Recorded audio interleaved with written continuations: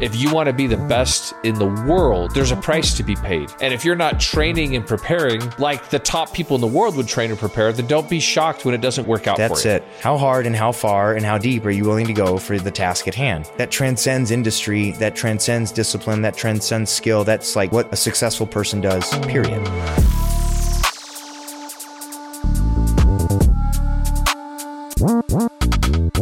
I'm excited for this week's Live It podcast. Joining us is my friend Mike. Mike is in U.S. Special Operations. He's been U.S. Special Operations for over a decade. We've been friends also for over a decade.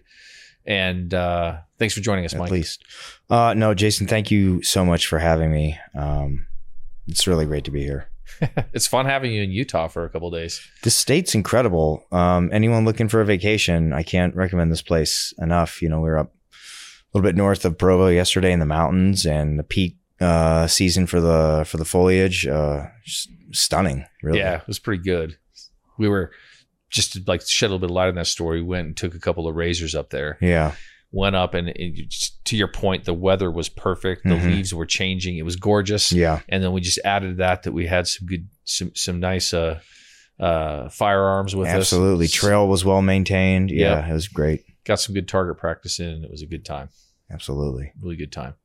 That's what every dad wants to do with his daughter. So we had Laura with us.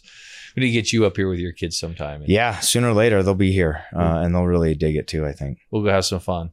Well, one of the reasons that I'm excited to have you and to talk to you, Mike, is because we have a lot of conversations over the years and they're always very interesting. And you are a world expert in special operations in what you do, without a doubt. One of the most elite, even for the United States, but also you are also an incredible problem solver. And you are definitely one of the top high achievers who I've ever had the pleasure of knowing. I appreciate that. So I think everyone is going to benefit from just understanding how your mind works as we talk through different things. Oh, I really appreciate that. And say this, I've been given incredible opportunities by the taxpayers of this great nation to meet a lot of incredible people, have a lot of incredible experiences in training and in operational settings. And, there's a lot of humility that goes along with being around such wonderful guys to my left and right, guys and gals to my left and right every day. So it's definitely a team effort. But is hopefully I can be symbolic of some of the incredible things that these men and women have achieved, going all the way back to, the Revolutionary War. But, certainly over the last 30 to 40 years, as the U.S. Special Operations community has grown and matured, I will say, like, as a cadre of men and women, there are few better sets of people, classes of people from top to bottom. And I'm definitely humbled to be a part of it. Yeah, in a lot of the conversations we've had, the thing that I'm probably the most envious of is how close you seem to be with the people that you work with, how much you clearly enjoy their company and love them. Right. No, that's fair to say. Why do you think that is, though? Why do you think it is that there's such a close relationship between you and your peers in special operations? I think the big part that probably sets us or any other group apart that seems to be unified is self-selection. So no one is recruited per se into the baseline of special operations. You have to say, this is something I want to do. These are the values of this organization. These are the values of that element that I want to be a part of. And I know there's a steep price to pay and perhaps a life-ending price to pay once I'm there. So you get a bunch of people that are already unified kind of in thought and goal and purpose, and they self-select. They self-select in to the military. They self-select into a selection course. They self-select to stay there. They self-select to improve. They self-select to be amongst this tribe, if you will, of like-minded individuals. And in this case, just by the nature of what we're asked to do day to day, week to week, month to month, year to year, you have a class of people that really enjoy shared hardship, individual hardship, but overcoming those problems. And to that end, you end up being really close because you share so many experiences and you are so aligned kind of mentally and physically and certainly spiritually. So it becomes really easy to develop really deep bonds with those folks. Yeah. How does it work with, I think in your community, sometimes you work with people maybe for 6 months or for a year, and then they kind of shuffle the deck. Yeah. Do those relationships tend to also continue? It seems like it'd be hard as long as you've been in to maintain them. That's a great question. What you get on a macro scale for an individual is kind of what probably most of us experience on a small scale. So you grew up with a sibling, or the neighbor turns into your best friend since you were 6, and you guys go all the way up through, you graduate high school together. But then as life and its vagaries take shape, you maybe don't see him for 10 years. You don't talk to your little brother, older sister for, 5 years, or you don't see him. I guarantee you, we've all experienced this. You see him and you pick right up off from where you were 4 or 5 years ago. Like you hadn't skipped a day. You'll catch up. You'll relive some things. You'll talk about high points, but that familiarity and that bond and that affection will be there. And so that's kind of, in a sense, what happens with 40 guys. I might not see him for 2 years. I might not see him for 5, but we're into each other at an event or downrange or at an airport. And you'll sit there like you're, like it was 10 years ago and you just missed a day or two of each other's company. So it's a really cool experience to kind of have that network of, friends. And obviously in this case, in a lot of cases, friends are the family you choose. So it's friend in the truest sense, someone you can share stories with, share experiences with. They know a lot about you, you know a lot about them, and you still, find each other cool after you know all that about each other. So that's kind of unique, and I really enjoy that facet of it as well. I think it's really interesting that you started off this podcast by expressing gratitude and humility for the people that you work with. And I don't think I tell you this enough either, but I am so grateful.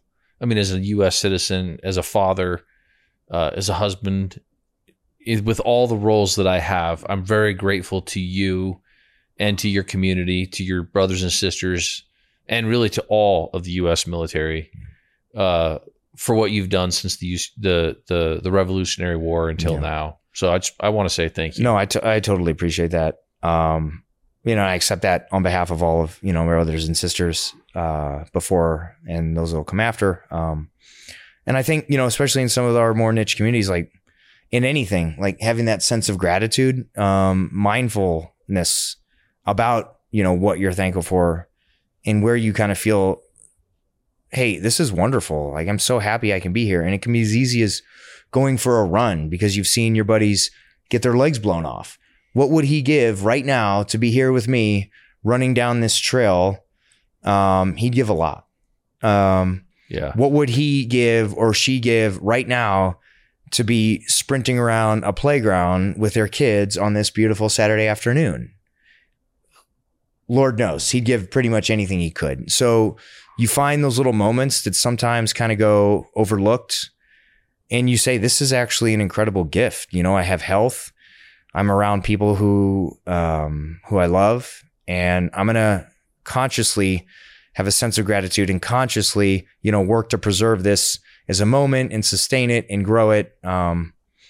It's just a powerful feeling. And I think, a lot of us here in America, certainly blessed relative to other parts of the world. I think if everyone kind of stopped and looked and saw how grateful they were for things, they'd probably take better care of their communities, better care of their environment. They'd value their relationships with their friends and family a little bit more. But it's something that hits you in the face when you think about, hey, 2 years ago we were here doing this, and it didn't go well. So it didn't go so well for, this particular guy, or didn't go so well for that, or didn't go so well here, so for instance, every August 11th, you say, hey, there was an incident in Afghanistan back in 2011, August 6th, where we lost more guys than we'd ever had in a single day. And And here we are again. What am I going to do to show gratitude? How will I earn this right? How will I earn this right that they've given me, right? And there it is, just kind of keep it at the forefront. So, yeah. And if they're people you're running with and they laid a limb or an arm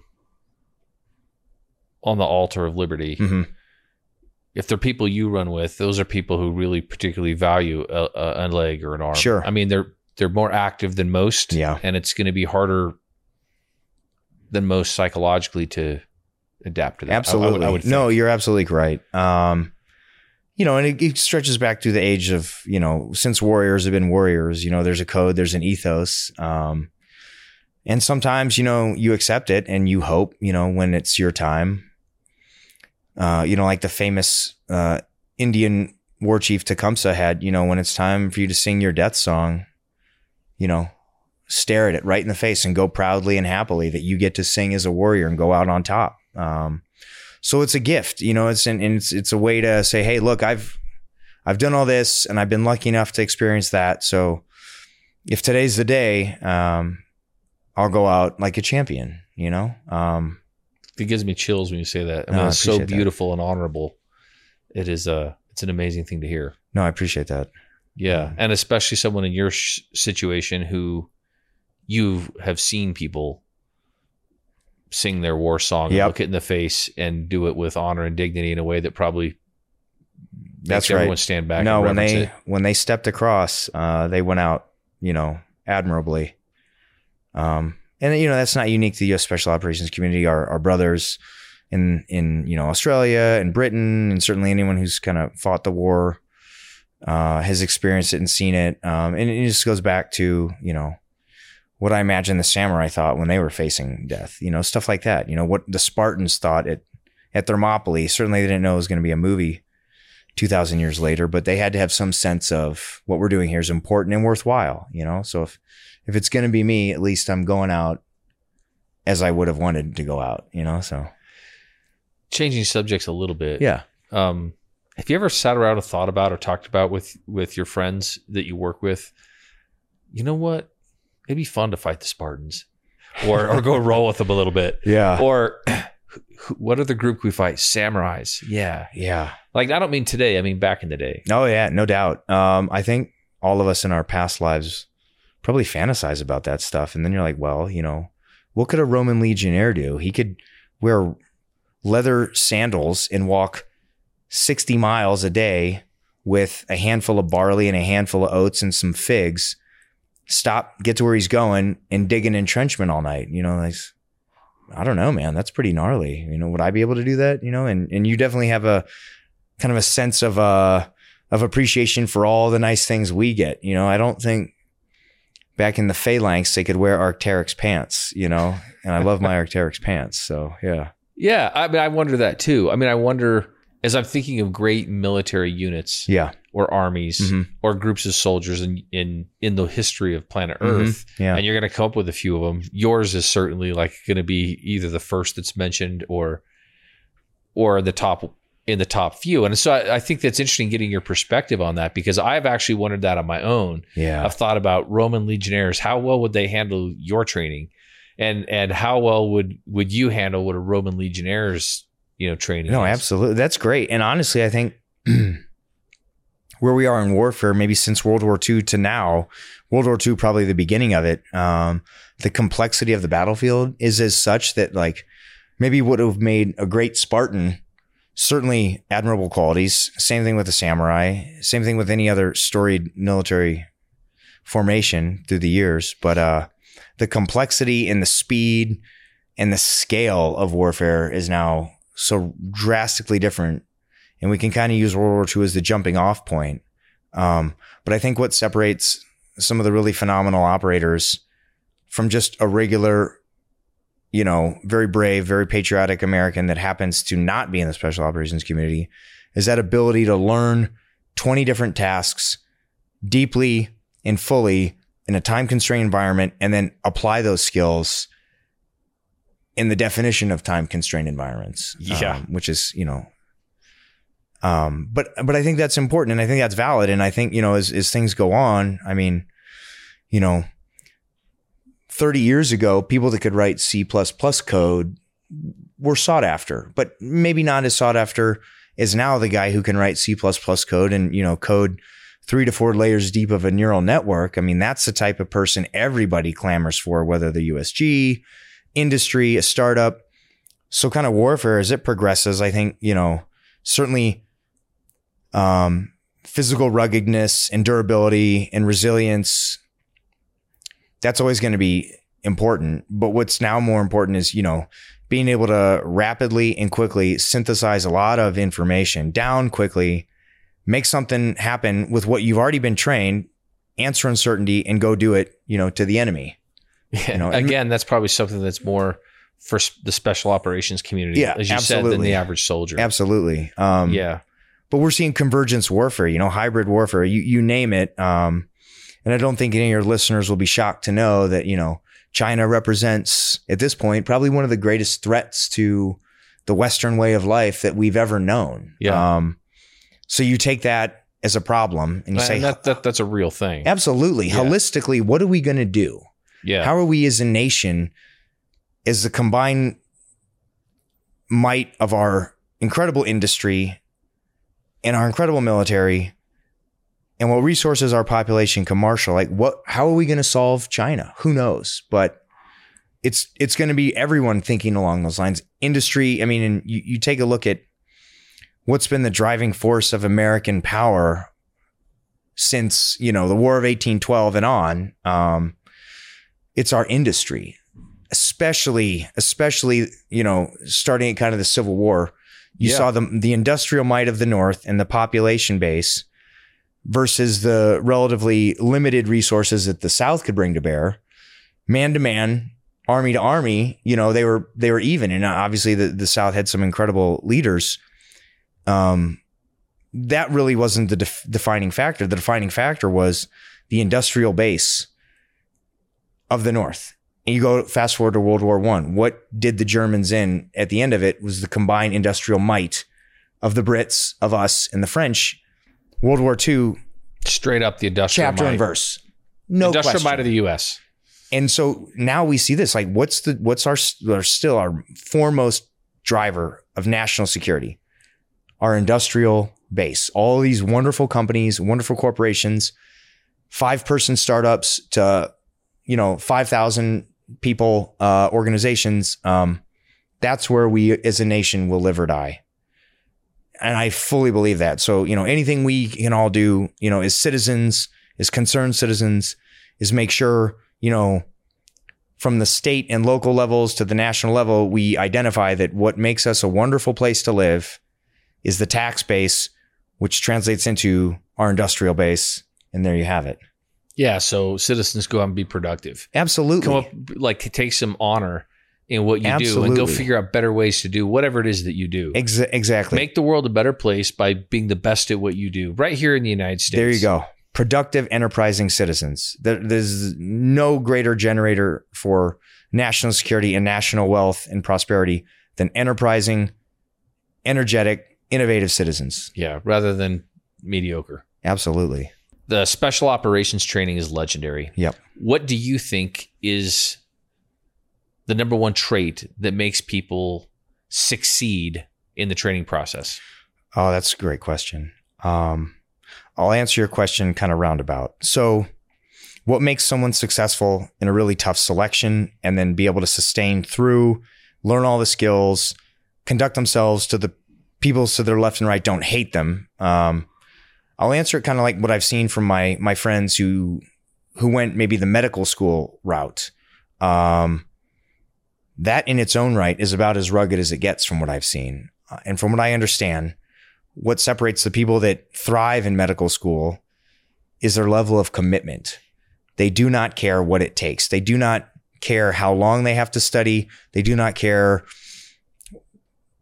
what they might have to sacrifice in terms of their personal life. They do not care in some, regards like what they're sacrificing beyond that. Relationships fall apart.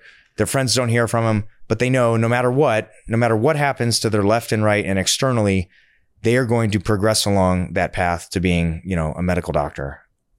And I think it's really cool and it's exemplary And there's some amazing doctors that started off as special operators, and a lot of them will tell you that having been through one of those kind of life-changing experiences makes the next one and the next one and the next one easier. And I think you and I talked, yesterday and today, like if you can do one hard thing and you can do one hard thing really well, then it makes you able to do the next hard thing really well and the next hard thing. And then you find it mundane almost to not do hard things. Certainly you take a breather and go hang out with your buddies, but you seek out challenges. So what I've seen from the guys who thrive in the selection process and thrive in the follow-on training and thrive in the community is that commitment, that level of commitment. So I say, hey, look, I'm going to show up. If I get hypothermia, so be it. If I die, so be it. But if those don't stop me and I don't do anything short of death, I will make it through. Until they physically throw me out, I will keep going. I don't care what it takes. I don't care how much it costs. I don't care how many people wish, I was going to their party. I'm just going to focus on this. I'm going to read about it. I'm going to watch movies about it. I'm going to sit in my bed at night and meditate about it. In the moment, I'm going to realize that I'm not dead. Maybe it's hot. Maybe it's cold. Maybe it's super uncomfortable. But no matter what, I'm not going to stop until physically I cannot move. And mentally, my brain stops functioning. And until that happens, I'm still in the fight. And that's who makes it. And those guys will make it. And they approach it differently. And, they might say, this is what I use as my kind of cornerstone. And this is what I use as my motivator. Sure. But at the end of the day, they've all fully committed to that enterprise and that task. And you see it in them. You see it. And there's an energy that comes from them when they're kind of in the middle of that. And it's really kind of cool and neat to experience. And it leads to some funny stories every now and then, but at any rate.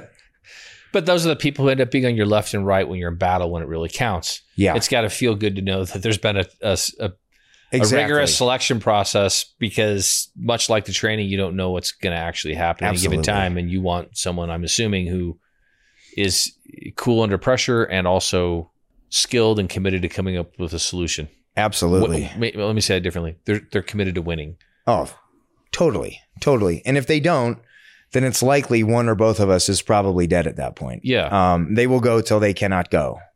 Period. Yeah. Period. Do you think it's even possible to get through the initial selection process if you don't have that mindset?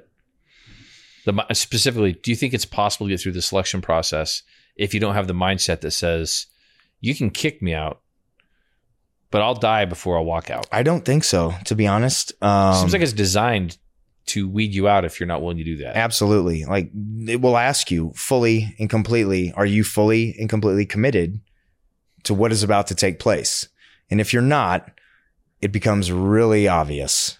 Really obvious. And sometimes guys who say they are, they're probably motivated by extrinsic factors, like their family wanted them to do it, or they think they're the toughest dude on the block and they've never failed at one thing in their life, or they're some renowned athlete. But that's where they get their motivation from, and it doesn't come from within, and they're not fully committed. They give themselves options. They give themselves an out. And that is, unfortunately or fortunately, the people that quit almost immediately sometimes. Well, that's one of my questions. Is I've never asked you this before, but when you first started the initial process of your initial selection process of where you are now, were there some people who quit and you went like, really? Like already? Like that's all it took? Absolutely. And then the follow-up question, because we're always thinking and trying to get an edge, like, hey man, you know those new camis and nice socks you have that you haven't touched and you will never touch because you're out of here? Yeah. I need them. So just leave them on my bed and I'll get them today when we're done training. Do you say that to them? Yeah, absolutely. Less laundry, less socks to clean. Like if this gets scuffed or destroyed, well, at least I got a backup, I think that's hilarious. I think that one of the things that I've witnessed, at least from you, is that in your community that people are pretty honest. And I mean, honest about like what's happening and what's going on. And I remember one time we were around an area where some people were going through that selection process and they were within earshot of us easily. And you're like, yeah, you can see some of these people who are going to make it and who aren't. And all these guys could clearly hear you. And you're like, looks like some of these guys like him and him, I don't think they're going to make it. And you pointed at one guy and said, And you weren't being mean. You were just being factual. And you said, Absolutely. You weren't trying to ride on anyone. No. You were actually trying to educate me. Yeah. And you said, I don't think he's going to make it through today. And he turned around and looked and I could go like, yeah, he's not. No, absolutely. A guy runs down the beach and he looks at you and you're just two grown men. And if he looks down at the ground, like, he's a servant from the Victorian era in England, you question, like, what else is this guy going to cower away from? Whereas someone else runs down the beach and at least looks at you and acknowledges your presence as a grown man to another grown man. Yeah. Clearly part of the organization he might want to be in one day. And he nods at you and says, how you doing? Then you say, okay, I'm doing great. Probably going to have a way better day than you are, but go get him, man. Best of luck. Are we friends? Do you want to go? Yeah. And both are okay with me. Yeah. And this is a great question. The community, and I think most everyone that has experienced it either in or has friends or family in it, the type of guy does something day to day that like no artifice or veneer will last for long. I think both of us are really good buddies with Ryan Hall, the renowned BJJ expert. And I've had the good fortune of hanging out with Ryan a fair amount. He's a stud. He's an incredible guy. He's a champion. And you look at him and, he'll say this move works, this move won't. And he's not talking about the moves just in a vacuum. He's talking about why it would work, why it wouldn't work. And there's a lot of fluff out there at low levels, like these strip mall gyms. But if you've trained for even a day, you can quickly strip away what is nonsense as to what is actually combat and functionally effective. So anyone can come up and tell you how tough and cool they are, but it's real easy to say, all right, I hear you. But if you're going to tell me about jujitsu and you're going to tell me a lot about jujitsu, let's go do jujitsu. If you're going to tell me how strong and tough and cool you are, let's put you in a situation where at least one or two out of those three things you just said, we'll find out real fast. We'll find out really fast. So it doesn't matter what they say or what they purport to be. Challenge anyone. Just like when Charlie Murphy challenged Prince to a game of basketball, go find Ryan Hall, challenge him to a game of jiu-jitsu, and make sure your people are around to watch. And to film it. Well, one of the things that I learned from Ryan that I thought was applicable to like your initial selection training, it's applicable to a lot of things, was Ryan was talking about just building castles, initial defenses in jiu-jitsu. Absolutely. And he was talking about, there's a lot of things he said that like were really impactful to me. He's a fascinating dude. So I'm only going to focus on just one of them. Yeah. And the facet is you're looking for cracks in the castle walls and you're trying not to have any in your own all the time. And so that a lot of what he's doing when he's doing jiu-jitsu is he's constantly probing.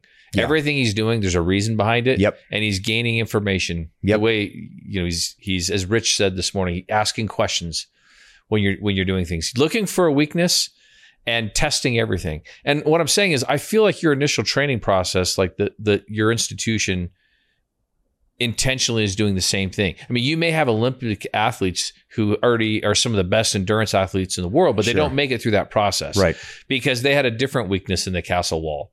And so it's almost like they want to just say, okay, so can you run really well? That's not a weakness. Okay. How well do you do this other thing really well? Or how well do you, how well do you handle extreme cold? How well do you handle this? And it's like they're just probing and they're going to find it in everyone. And so there's no way you can come out of that without being like thoroughly probed and tested. Absolutely. In your walls, as Ryan Hall would put it. Well, and that's great. And, I think you and he and some of the other, thinkers that we think about these problems all the time, you'll say to yourself kind of two parts. One, the martial arts, especially at his level, is the epitome of one-on-one combat. It's even to a point where they both enter and all you have is what you are wearing in the ring. So there's no surprise attack. There's no new technology that's going to, exist. 1-to-1, hand-to-hand combat. It's about as pure as it gets. And it's been talked about now for 3,000 years. Like the Greeks were kind of obsessed with this idea of, complete even playing field, same weight, everything else. You come in and you see whose strategy and whose tactics, sometimes they're the same, sometimes they're not. You see whose is better and whose is more effective. So kind of what works and what a mental model for one-on-one combat is the same thing that Sun Tzu wrote about. It's the same thing that Clausewitz wrote about. It's the same thing that we see on a macro scale now when we're in this, make no mistake, like nation versus nation competition, in this case with China. You say, what can I do to that person across the ring, across the battlefield, across the ocean that will cause him to expend resources, tip his hand so I know exactly what he's going to do, and allow me to maneuver on him and conserve my resources, conserve my energy, and guard the way I want to go. I dictate the terms one way or another. And I think that's kind of what he's talking about. At least that's what we seemingly always seem to kind of come back to, is we equate this notion of, combat that's only separated by my tactics and my strategy and how well I utilize my same resources that they have. Which one works better? Who makes better decisions? Who conserves and who doesn't tip their hand, in the poker sense. What we're worried about, at least more locally, and to your point, why do some of these world-class athletes, wash out? Well, we've seen, psychological studies left and right, and the military's commission, if we could crack the code and go to every small town and large city in America and say, we're going to go to every high school and we're going to interview every high school student, and we're going to know exactly, after talking to them, who would make it and who wouldn't. If we could do that, we would have by now. What we're finding, especially with this current generation and so forth and so on, is to a large extent, this idea of fairness and equality and equity at all costs is damaging. It's damaging in a competitive sense. You get told all the time, like, how great and wonderful and cool you are, or you get told to value fairness and harmony and equality more than victory and winning. Well, A, you got communism right there. And B, you get people who aren't suited at all for hardship. And they aren't suited at all for someone telling them, no, you're not actually that great. And you don't have much self-worth. In fact, you're useless. I don't even know why you're still here. And they find the cracks with those types of people. Yeah. Almost instantaneously. Yeah. Yeah. One of the ways that Ryan Hall actually blew my mind is that when he was talking about jiu-jitsu, it wasn't just talking about one-on-one combat. And you just alluded to this. Yeah. But it was like any type of warfare. Mm-hmm. And it's so strategic that the mental process for what he's going through mm-hmm. is perfectly applicable to all types, it seemed to me, of all types of strategy. The more you can think through one opponent in jiu-jitsu and the how and the why, mm-hmm. the better you'll be, I think, tactically on an entire battlefield, not just against one opponent. No, I think you're absolutely right. Strategically, they lined up. And the other thing that I think Ryan and I were both pretty surprised about was that as he talked about jiu-jitsu, I thought he was talking about business. And it lined up one-on-one. And I thought, and it lined up on a lot of the training that I do that have to do with sales or other stuff. When I would share some things, he would like, oh, are you serious? That lines up one-on-one. And I think there's something to that, right? There's absolutely something to that. Absolutely something to that. And that's, anecdotally, you can't spit on the sidewalk in any incredibly, name brand business school in the country and not have it hit on at least 3, former or current special operators.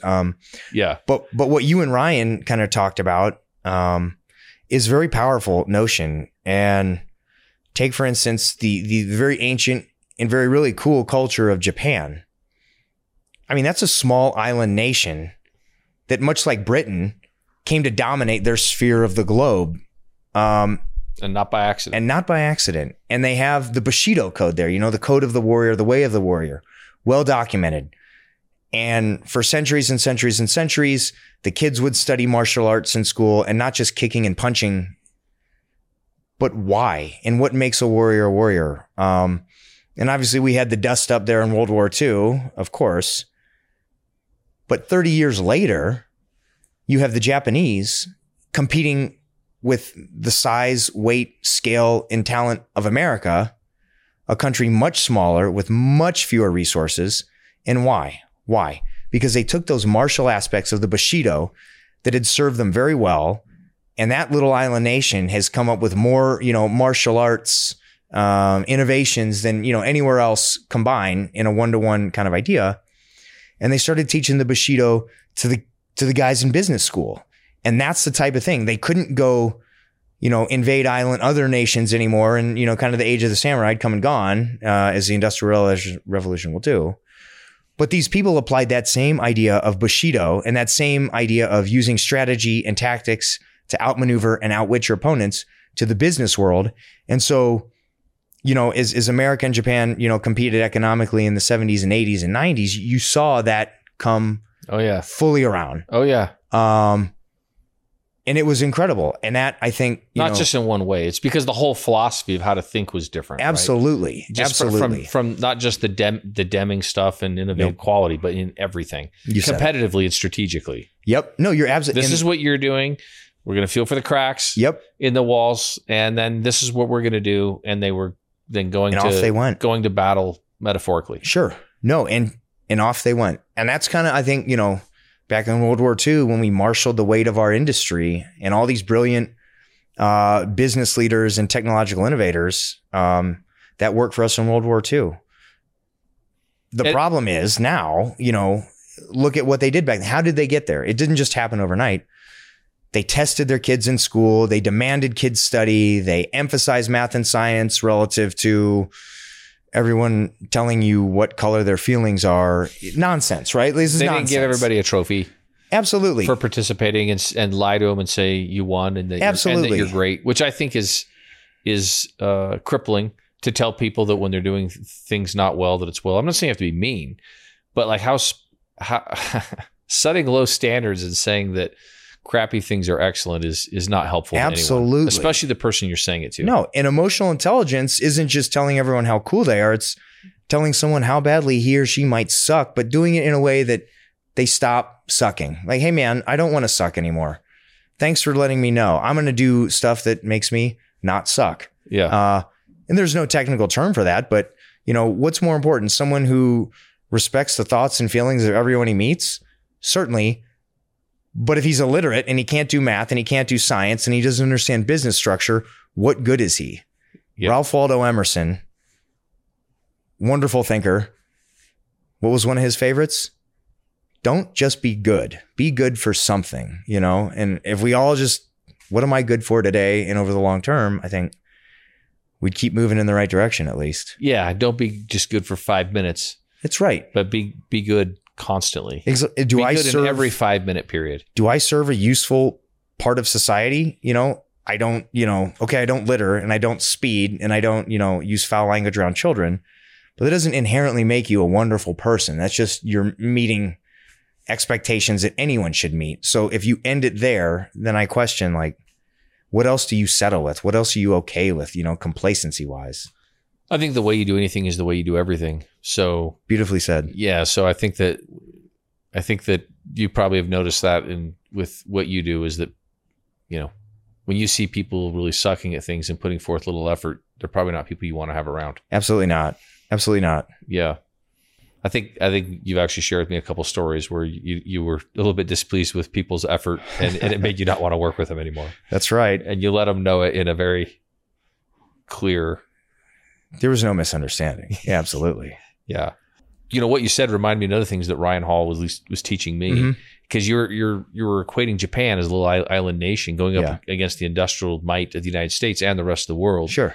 Well, that's what a lot of Ryan was teaching strategically is like, oh, what if I'm going up against a bigger opponent? Right. Well, here's the strategy as it relates to jiu-jitsu. Right. And it's again, one-on-one, like the Bushido code of explaining like how you compete if you're a small company or entity against big companies. And how do you protect your flanks when you're a big company? Exactly. Against the smaller companies, and where are you vulnerable? And what are you going to do about that? Exactly. No, and pretty neat stuff. It's great stuff. To your point, like look at Napoleon, the world's biggest, most powerful army at the time, gets bogged down in, Spain with what amounted to be some insurgents, led by, the Archduke himself, their Lord Wellington. But what happened? They start focusing on too big and too much. and they lose the sight of the details, right? And they do have exposed flanks, and they're not flanks at this point. They're just exposed cracks, right? How do I do logistics? How do I move from point A to point B efficiently and safely and effectively and have this, who's an enemy, who's not? I don't know. But they lost that balance, and once you lose that balance, whether you're in a fight against a very skilled opponent and you lose your balance, very horrible things can happen. Whether you're a small, elite team of warriors in, bad guy country and you lose some sort of communication link, or you expend all your ammunition and there's still some bad guys out looking for you, like, you got to balance it all. And I think balance in any organization is very important. Like, you've got these incredible guys and that they'll work themselves to death. You as the boss can't ask them to do that. Hey man, you've done a great job today, yesterday, all last month. I want you to take the next week off. And guess what? I'm not asking you at this point. You will take the next week off. I don't want to see you here at work. Go do whatever you want and come back in a week or two, because we need you. We need you for the long haul. And he'll tell you, like, when he fights, like, I'm not trying to go out and win the fight in the first 30 seconds against a good opponent. Talking about Ryan. Yeah. Yeah. Against a good opponent, that's irresponsible. Like, that's flawed thinking. I'm not going to win against a very skilled opponent in 30 seconds in anything. Like, Bill Belichick's not going to win the football game in the first quarter. He's going to plan for the first quarter, the second quarter, make some adjustments at halftime and go out and do it again in the second half. But he's balancing his approach. He's not going to, throw the whole playbook at him. If the first couple of plays are working, he'll continue to use those. But that's kind of what I think, when all of us can say, well, we've got all these A-types, or we have all these people that don't, they're not motivated. What do we need to do? We need to strike a balance of motivation, holding them back, marshaling our resources, expending energy, saving energy, you name it. Yeah, I think something that is a fun conversation to have is talking about how hard is a relative term. Right.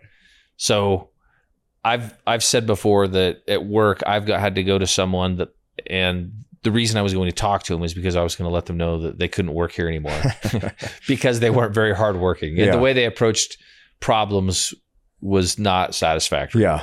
And I started the conversation by finding out how they're doing and said, how's work going? Yeah. And they say, it's my favorite job I've ever had. It's by far the hardest job I've ever had. And I'm really, really proud of what I'm doing because I'm proud of how hard I'm working. I've never worked so hard and I'm really proud. Yeah. And they're not lying. Yeah. Like, that's how they actually feel. It's just that there's a disparity between what I consider to be hard work. Absolutely. And good effort and what they consider to be hard work and good effort. And of course, there's no better example of this in what you do. I mean, clearly, everyone who comes to join your group thinks that they're good at hard things. And then the people who are putting them through it say, we disagree. We don't think you're very good at some of these hard things, at least not good enough. And so let's go our separate ways. But I think to your point, like, that's the thing about America right now. Absolutely. Is I'm a little bit concerned that in America, we're forgetting how to do hard things. We're setting the bar lower. Yep. We're demanding less from people and telling them it's excellent. Yep. And that does nothing, in my opinion, but weaken us as a nation. I couldn't have said it better. Everyone has their different thresholds, and certainly everyone has their unique talents. If you ask me to paint a beautiful picture, arguably you could ask my, 10-year-old daughter to do the same thing. You could ask my 7-year-old daughter to do the same thing. And we all three do our best to paint a beautiful picture. I guarantee you I would come in third. I'm just not a great artist. I can't paint that well. Me either, brother. Yeah, there you go. But, that's hard for me, right? Like, draw a realistic looking bird. I'm like, all right, well, it's got a beak. It's got a, some feathers, I think, some wings, some feet. And it would look like, maybe my 4-year-old daughter drew it. But that's fine. The point is, I accept that and it doesn't let it bother me. And if I really needed to draw a great bird, I'm sure after months and months of trying, I could get to the point where it could, at least be comic book worthy. I have no doubt that if an assignment came to you to do that, somehow it would get done. Yeah. By the year it took me to just get done. YouTube and go buy manga art books and everything else, in a year, that would be a great bird. It would get done. It would be hard, no doubt. But not today. But I wouldn't complain about it. You wouldn't complain about it. And so when you say, well, what's hard to you? I was actually joking with a couple of my buddies. We all have things we have to put up with in our personal lives. And I said, you know what? This is kind of a pain in the ass, but at least I didn't get my legs blown off today. And there's you know what? You are weird and you have real problems, and not everything has to be weighed against, your legs getting taken from you. But nevertheless, that's a great attitude, and I'm sure you'll come out ahead. And I said, thanks, man. Let's get out of here. But that's it, right? Like it's different metrics for what's hard and what isn't. And I like kind of how you framed it. Like once this nation becomes collectively like a nation that shies away from doing the difficult and doing the needful, sometimes you just have to do it. NASA in the 1960s, like who would have thought of that? Like the computational power of NASA in the 1960s. Yeah. The computational power of their brains and their computers was less than what you or I carry around in our pocket. The smartphone that you and I carry around has more computational power than the entirety of NASA had in the 1960s, but they still ended up putting guys on the moon. It's crazy. It's crazy because they rolled up their sleeves, they came to work every day, and they sorted it out by hook or by crook. If they told Kennedy, hey man, I don't know if this is going to happen. Like this is just, you want us to do what and where and when?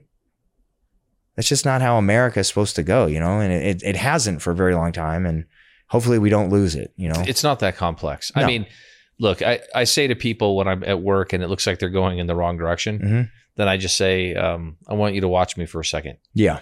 And I'll put one foot directly in front of the other foot. Yeah. And I'll do it again. And I'll say, where do you think I'm going? And they'll say, I don't know. And I'll keep doing it. I go, do you know yet?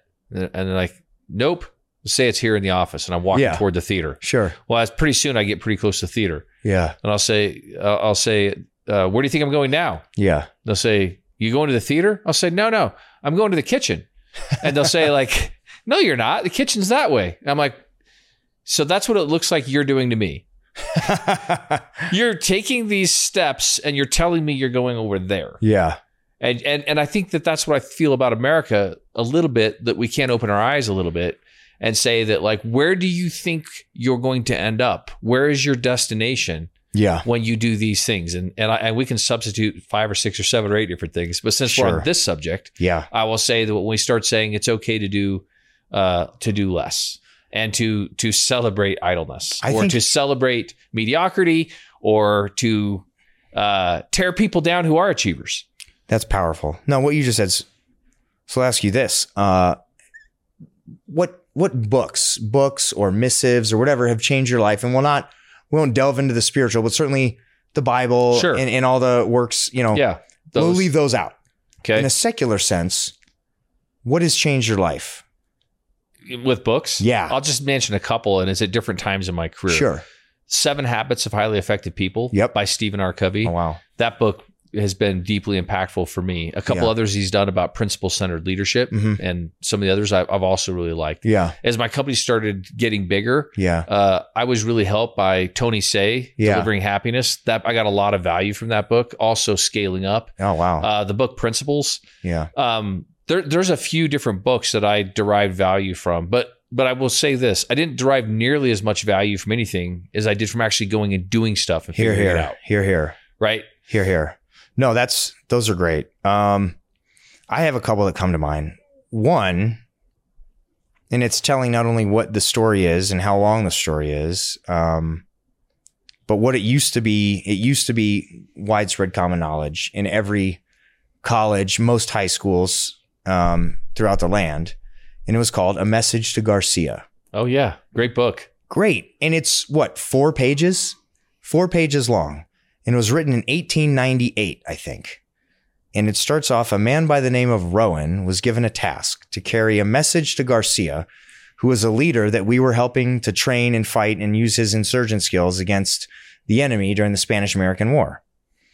And so it goes on to say that the nature of Rowan's mission is not really relevant to the point. The point is, Rowan was given a mission. He was given a task. And at the outset, Rowan didn't say, why do you want it done? Or don't you think this is dangerous? Or shouldn't I go with somebody else? He took the message to Garcia, did his thing, and off he went, right? And that used to be required reading. You had to internalize that at most colleges in America and a lot of high schools. And the whole point was see the task, do the task, period. See the task, maybe take a second to understand the task, but go do the task. Now, it's difficult to do that, right? It's difficult to have people who've internalized something like the message of Garcia. And locally, I think, the Special Operations Committee, this was required reading for us. And it was the first time I ever read it. Now, obviously, a lot of us had internalized it at that point, but you read it and you're like, every person in America should read this. It resonates. It resonates. It totally resonates. And you say, okay, look. Sorry, hopefully. It totally resonates. And you say, okay, this makes more sense than I can even really articulate that well. But the guy in the 4 pages, I won't spoil it for the listenership. I encourage everyone tuning in today to go check it out if you haven't already. But it'll just say, like, what does every shop, every business, every military unit, everywhere in America and probably the world over need? It needs people who can come in and get the job done. And they don't cause a lot of drama. They don't constantly ask for this. They don't come up with excuses. They just take the job that the boss gives them, or they're the boss and they see what needs to be done and they do it. And it resonated like beyond words. Like I still think about it, a lot. And then the second is just some of the stuff Marcus Aurelius wrote, I'm in that now. Absolutely. Right now. The Stoics, incredible. And obviously we all have things we can work on. Like the part where I need to work when I read Marcus Aurelius is not getting mad at the idiot. Like you don't get mad at the alligator for eating the zebra at the riverbank. You shouldn't get mad at the idiot. That's kind of like what he does. That's his thing, idiocy. All joking aside. I just went through that part. So you know what I mean? Yeah. It's all joking aside. There's, a couple passages that really make sense. Like, hey, it's been a long week. I'm tired. This bed is really comfortable. Okay. And Marcus Aurelius, I think, he influenced the thoughts and later writings of St. Peter and some of the other early Christian writers and thinkers. But he said, why did, at that time, the Roman God, why did the Roman gods or Greek gods or whoever put me on this earth? Was it to lay in this wonderful warm bed? Probably not. I probably wasn't born, given all these gifts and whatever faculties I have, to sit here in bed and enjoy the warmth and comfiness. Like it's just not, hitting snooze 10 times. That's not why I'm here. Blowing off what I need to do is not why I'm here. Calling it early because I feel like I'm a little bit tired every day. That's not why I'm supposed to be here. I'm supposed to go out and achieve and use this body and use this brain and use whatever health I have to go do something with. And, that every time it's hard, every time you've been at it all week, all month, night after night, day after day, you're like, man, I just kind of want to lay around in bed all day. That sounds great. And you think to yourself, well, no, that sounds like you're a loser. You sound like the dude from Big Lebowski. It doesn't feel good at all. It doesn't feel it's good. Not good. And it in that immediate moment, sure, I'm sure it was probably nice, but if you look at yourself at 4 or 5 in the afternoon, you wonder, what did I? Yeah. I only have a finite amount of days. Yeah. They could be numbered next week. Yeah. Who knows? I certainly wouldn't want any of them to be like, I did nothing today. Nothing. Nothing of use. And it's great how Marcus Aurelius asks the question. Yeah. Why am I on the earth? What am I doing here? What's my purpose? Exactly. And what's the purpose of this chair? How does it fill the measure of its creation? People sitting in it. There you go. What about me? Yeah. What about you? Exactly. I think all of us should ask that question a little bit more often. I dig it. And Seneca himself, Marcus Aurelius' buddy there, the unexamined life is not worth living. Yeah. How many people just go through the motions every day? Something I've been struggling with, you can help me with this, is I feel like I'll run into people, sometimes, dare I say, institutions, who seem to say that my purpose is actually to create problems for people. Yep. So they define that as productivity. Yeah. And literally the mindset does not seem at all, as I interact with some of these people, the mindset does not seem at all to be actually trying to come up with solutions. Like their idea of a solution is to come up with a problem needlessly, just so they can say, look, I did my work. I created a problem for this person. Absolutely. I hid behind the clock, which I'm going to punch out in sooner or later. I have a rule book sitting next to me, and I have a boss that doesn't really care because they're just like it. So I'm going to make Jason sit on hold for 20 minutes while I dither. And then I'm going to come back on the line and tell him he's got to call 3 other numbers. Now we're talking. And you say, you know what, when you go home, whatever that home is for you every night, how do you look yourself in the mirror and say, I'm a useful, productive member of society? I would hope you do not. Yeah. Yeah. I mean, maybe it's better that you stayed in bed. And so at least for the rest of society. Yeah. I mean, maybe you feel better because you think that is like your usefulness, that it's your useful purpose. But I think we would all wake up and say, am I making the world a better place? Yeah. Am I making it more productive? Yeah. Am I helping people be better versions of themselves? Am I helping push forward my family? Am I helping people like move forward with character and to value true principles? Yeah. Am I doing those things? If not, what is my net contribution? Absolutely. To the people around me? I'll tell you this. Any frogman who tells you that he isn't proud or he wasn't happy any day in buds when someone would ring the bell is lying. We all loved it. We'd cheer. It'd be great fun. You know, you didn't care. It didn't matter if it at the time was, you know, someone you were really tight with, hypothetically. Yeah. If they rang the bell, all the better. That means you're way tougher and you're one step closer and they'll never know, you know, what you will know. And you just, you know, you say, hey, that's addition by subtraction.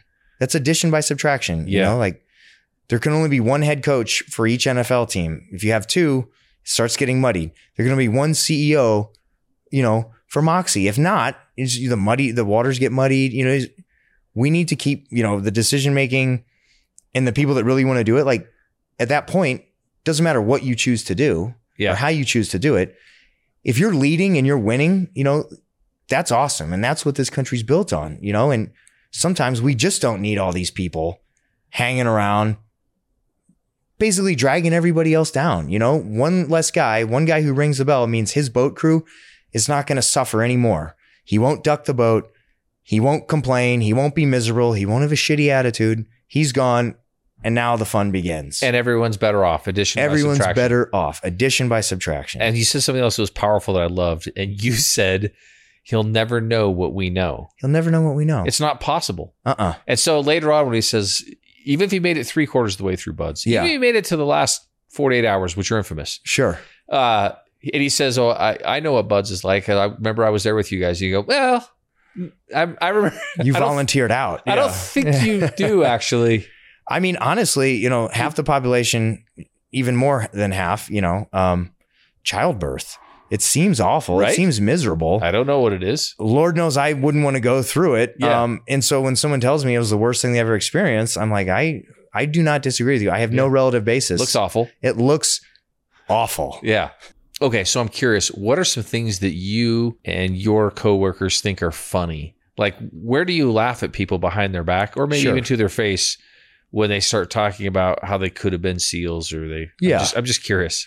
Well, I mean, just like any other segment of the male population that were at one point in high school, we find bodily functions hilarious, as one does. But, you know, that's a great question. They're very funny. They're hilarious. And we got some great stories about, you know, a guy steps off a helicopter right at the onset of a 3-day operation and, you know, maybe he has a bathroom emergency and he doesn't, you know, sort it out on time. And he's now kind of carrying that around with him too for the next 3 days. And it's hilarious. That is funny. It's so good. A lot of jokes about that. Yeah. A lot of fond remembrances. But, you know, your question's also kind of hilarious, but also poignant. You know, a lot of guys come up, hey man, you know, younger kids, high school, college, I want to do what you do. Okay. I'll take you at face value. Now, if the guy, you know, is, you know, 300 pounds and it looks like he hasn't, you know, run anywhere except to the fridge, or he's 100 pounds and it looks like he hasn't, you know, couldn't do a push-up if his life literally depended on it, automatically you're skeptical. But you give them, you know, everybody at least, you know, a sentence or two to prove themselves, or at least give you something that would suggest that they're, all right, man, what have you done to prepare? And that's the question. Like, what have you done to prepare? You say you want to do something. If you tell me you want to be the world's best race car driver, and I'm like, okay, well, what have you done to that end? Do you have a driver's license? Do you have a go-kart? Do you drive it all the time? Do you watch movies? Do you read books? What do you know? What do you know in your research and studies to embark upon this path?